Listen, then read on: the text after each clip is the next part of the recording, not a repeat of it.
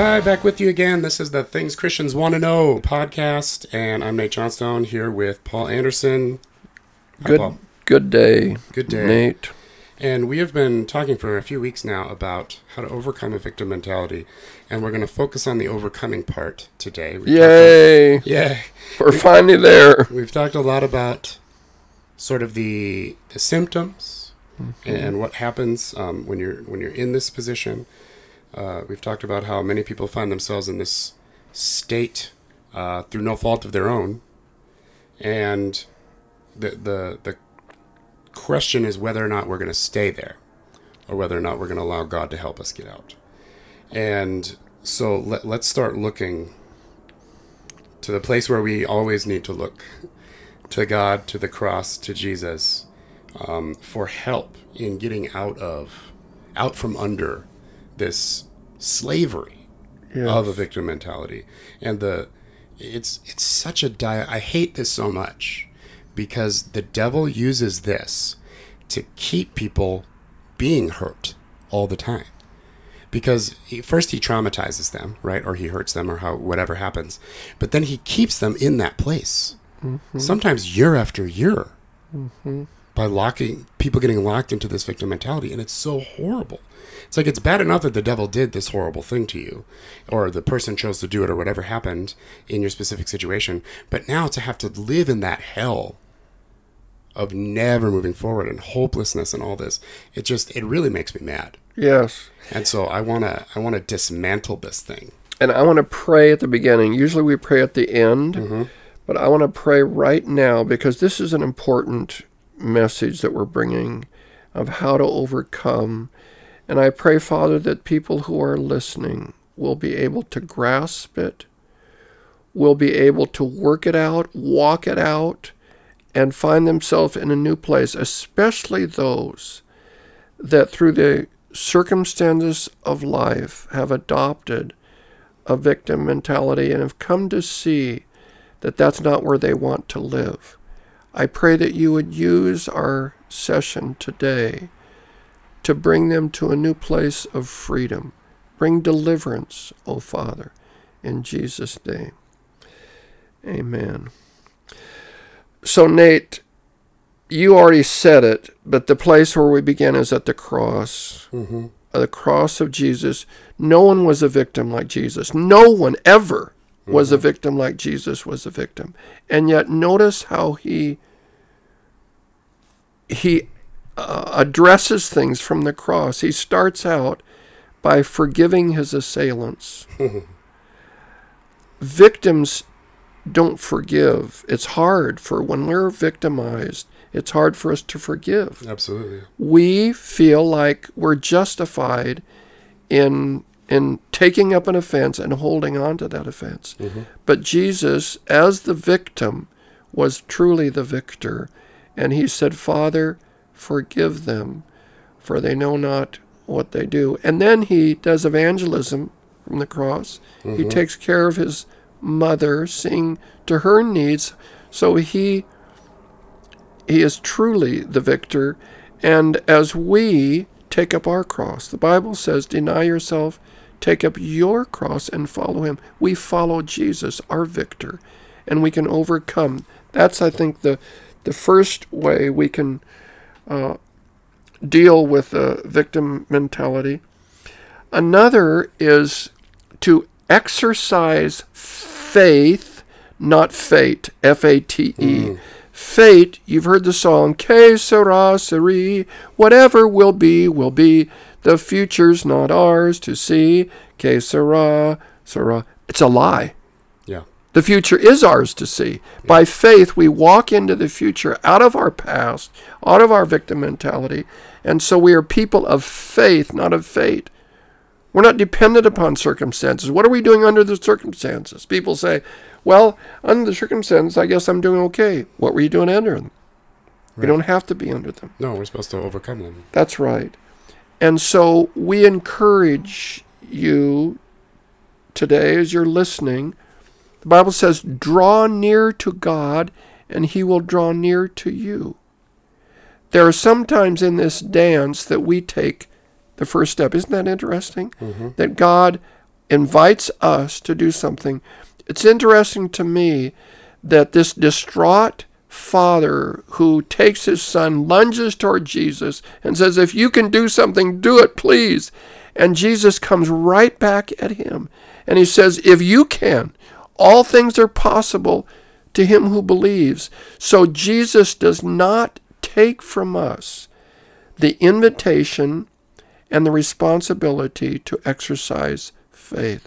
So we are saying to those of you who have been victimized, we understand the trauma that brought to you. Now we're saying it's time to exercise faith and to believe that God is bringing you to a new place, and you're coming to God and you're believing for that to happen. And it is a step of faith, especially those first few steps.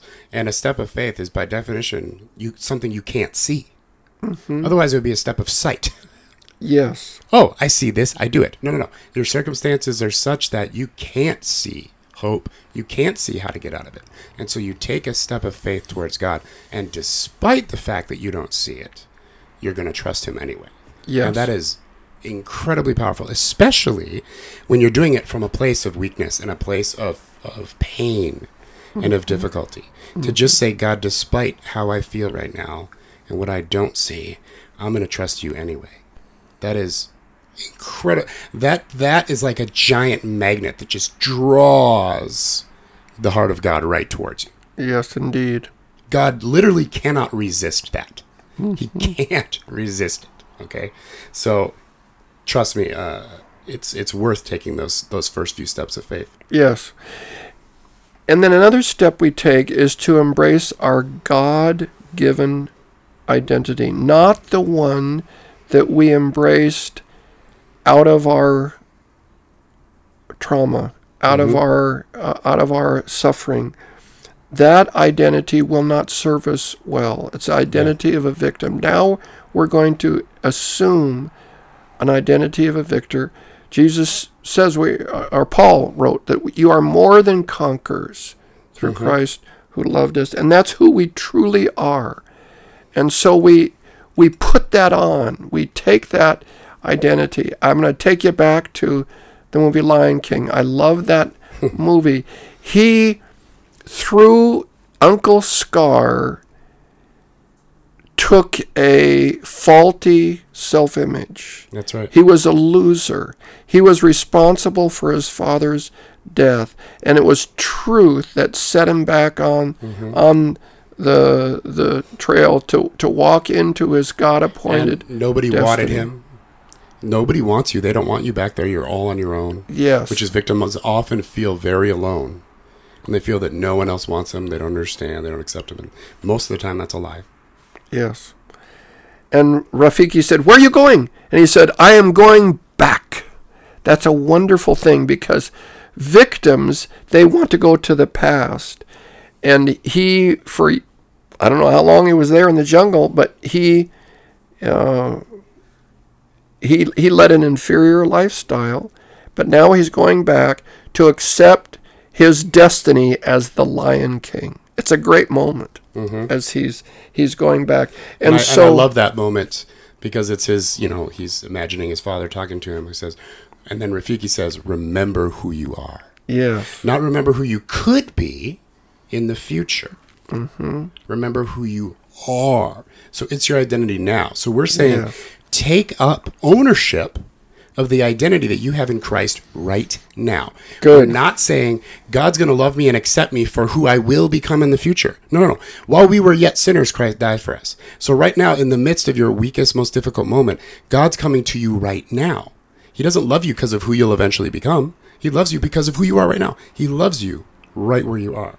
And so grab a hold of the identity that you have right now in Christ, because God adopted you into his family, and he put you in Christ, and he put his Holy Spirit in you, and he's made you a son or a daughter, an heir in the kingdom of God. These are the things that you are, truly are. And there's many, many more that are in the scriptures. So ask the Holy Spirit to reveal to you some of these key identity issues. And I really recommend you write them down, jot them down in your phone, and then memorize them. And every day when you see your circumstances leading you to think that your identity is something else, other than what Scripture says is true, I want you to take those scriptures from your note, from your phone, or eventually memorize them so that they're on your heart and say, no, that is not who I am. Because the Bible says God has not given me a spirit of fear, but of power and of love and of a sound mind. That is the truth about you. That is part of your identity. And if your circumstance says differently, it's because you're not walking in the truth of your identity. And so you can ask the Holy Spirit to help you to do that. And so ask him to help you to find these scriptures, talk to a brother or sister in Christ, talk to a pastor, to get some of these verses down. I really encourage you to get them into your heart, into your soul, so that even when you're lying in bed at night and the dread thoughts come to you, which is often the case as we're on our bed at night, you can reply right back with the truth. The truth is what resists the enemy. Yes. And it's a very, very powerful thing. Another thing, Nate, that we need to do to throw off a victim mentality is to acknowledge sin in our life. And there are certain kinds of sin that tend to come with victim mentality, and I'll just name a few. Unbelief is strong. The children of Israel refused to believe that God would take them into the promised land. They lacked the faith. Bitterness is another one. That's what Absalom took on. He took on a heart of bitterness. Ingratitude, where Paul told Timothy, that'll show up in the last days in a marked way. Ingratitude, ungrateful people. Entitled people are ungrateful people. And we talked about last week how we live in an entitlement society. And so we are especially needing to be on the lookout for ingratitude in our life and to confess it when we see it. Just real quickly, an example of this, I was talking to someone the other day who graduated from college a few years ago, but all they can talk about every time I see them is how much student debt they have. They complain about it and they talk about it all the time. They have allowed their student debt to sort of define part of their reality. Sounds like it. And I finally said, so let me get this straight. You have the incredible privilege of going to college in America and getting a degree. A privilege that very few people in the entire world have ever had in all of human history. You've been given that incredible privilege. But your only response to that privilege is to complain about the fact that you have to pay for it. And they looked at me like I punched their dog. And then by the end, they made a sort of apology about it, but sort of like a little. It was a wounded pride issue too, because I'd never called them out on anything before. But I called them out on this one, and I'm like, look, that's not okay. It's just not okay. It's bad for you to live this way. And then that's what I talked about afterwards. Like, this is like poison in your heart. It is corrupting everything else in your life right now because you're hanging on to this. Good for you. Just let it go. Let it go. And your life, because they're having constant, like, acid reflux and all these other conditions of a person who's living a life of anxiety. And I'm like, you can get rid of all of that very simply. Just let go of this junk. Good. God will take care of the debt. Good. He'll help you take care of that. So, yeah, let's let go of this entitlement and this complaining. Another big one is to forgive those who hurt you. That's so hard, though. It is so hard. Joseph did extremely well in that category. He forgave his brothers. You meant it for evil, but God meant it for good. What a remarkable thing to say. And to release his brothers from the guilt. They thought he was going to get even. Dad was gone, and so now he was going to get even with them. So they said to him, they lied. They said, Dad talked to us about this and told you to be kind to us. Well, Dad had not talked to them, so they made that up. But even then, Joseph overlooked that, and he forgave them. So please, dear sister and brother, as you're hearing this, there are people that have been unkind to you, and if you can't forgive them, you will hold on to this entitlement outlook, this self-pity, and you can let that go. When you let that go and you let the unforgiveness go, it'll drain your soul from the root of bitterness and allow you to be emotionally healthy. It's so true. This is one of the most important things to learn, I think, in the Christian life, is how to forgive.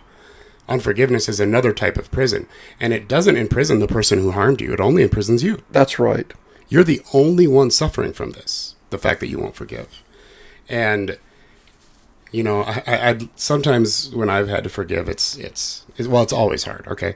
But sometimes I'm like, can't I just forgive a little? Like, I agree not to get back at them. Is that good enough? You know, it's like, no. Jesus is very insistent upon forgiveness in Matthew 18, that it be from the heart. Truly forgive. Truly let it go. Let them off the hook. It's not saying that what they did was okay. It may have been the worst thing imaginable. Forgiving them is not saying what they did was okay. That's right. It is saying that I am going to let you off my hook. I'm going to tear up my IOU of what you owe me for this, and I'm going to put you in God's hands. Very recently, a small child was thrown off of a third-story balcony here at the Mall of America. And it's a horrible, horrible situation. And the first thing that I read in the story was one of the parents saying, "We forgive the person who did this."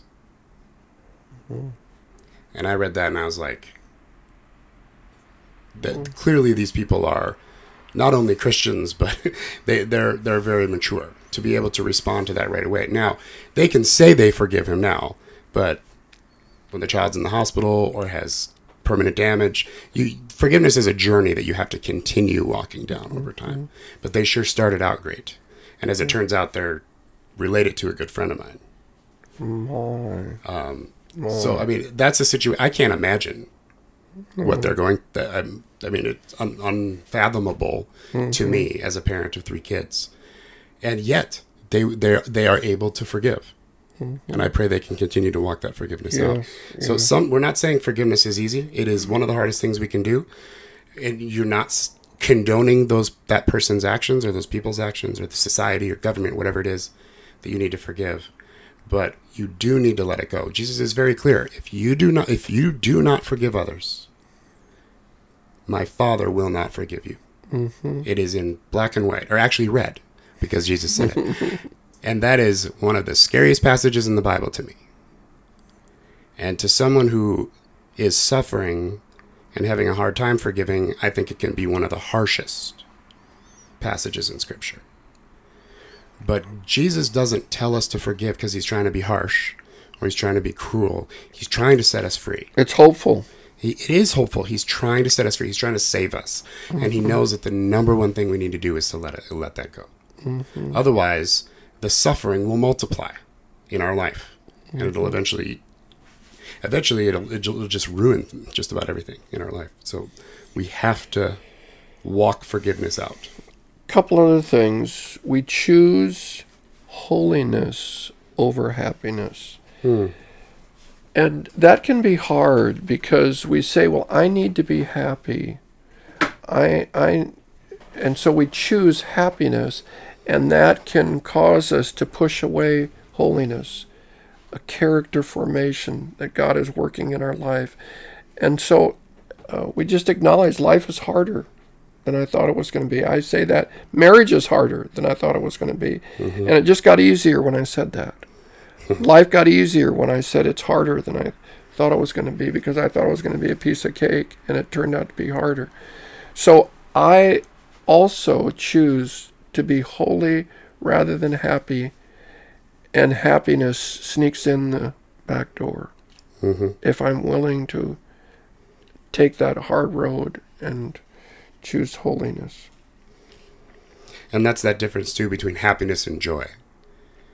You know, happiness is situational. Happiness is contingent on our situation. We can be happy if our situation allows it, or we make choices that we think will lead us happiness. But joy comes from choosing to follow that faith journey with God. Nate, I think we're getting close to wrapping this up. I'd like to pray for our listeners. I'm thankful for this series that we have, and thankful that we could hopefully help people to go from a place of victimization to be a victor. And Father, I thank you that you are working even now, as we have been talking. You have been working in our listeners, and you are ready to bring deliverance as they take these steps and walk out. Any who have found themselves being in a place of victimization and locked in, that you can free them by your truth, set them free into a new place of peace and joy and productivity. We bless them, and we bless those that they will connect with and speak to, that they will bring this message of hope through overcoming their own victimization. In Jesus' name, amen. Amen. That is it for this episode of Things Christians Want to Know. If you have any questions or comments, please send them to questions@tcwkcast.com. We publish every Thursday, so tell your friends and please rate us on iTunes. That's really helpful for us. Additional information, including links to Nate's blog, Paul's blog, etc., can be found on tcwkcast.com. God bless.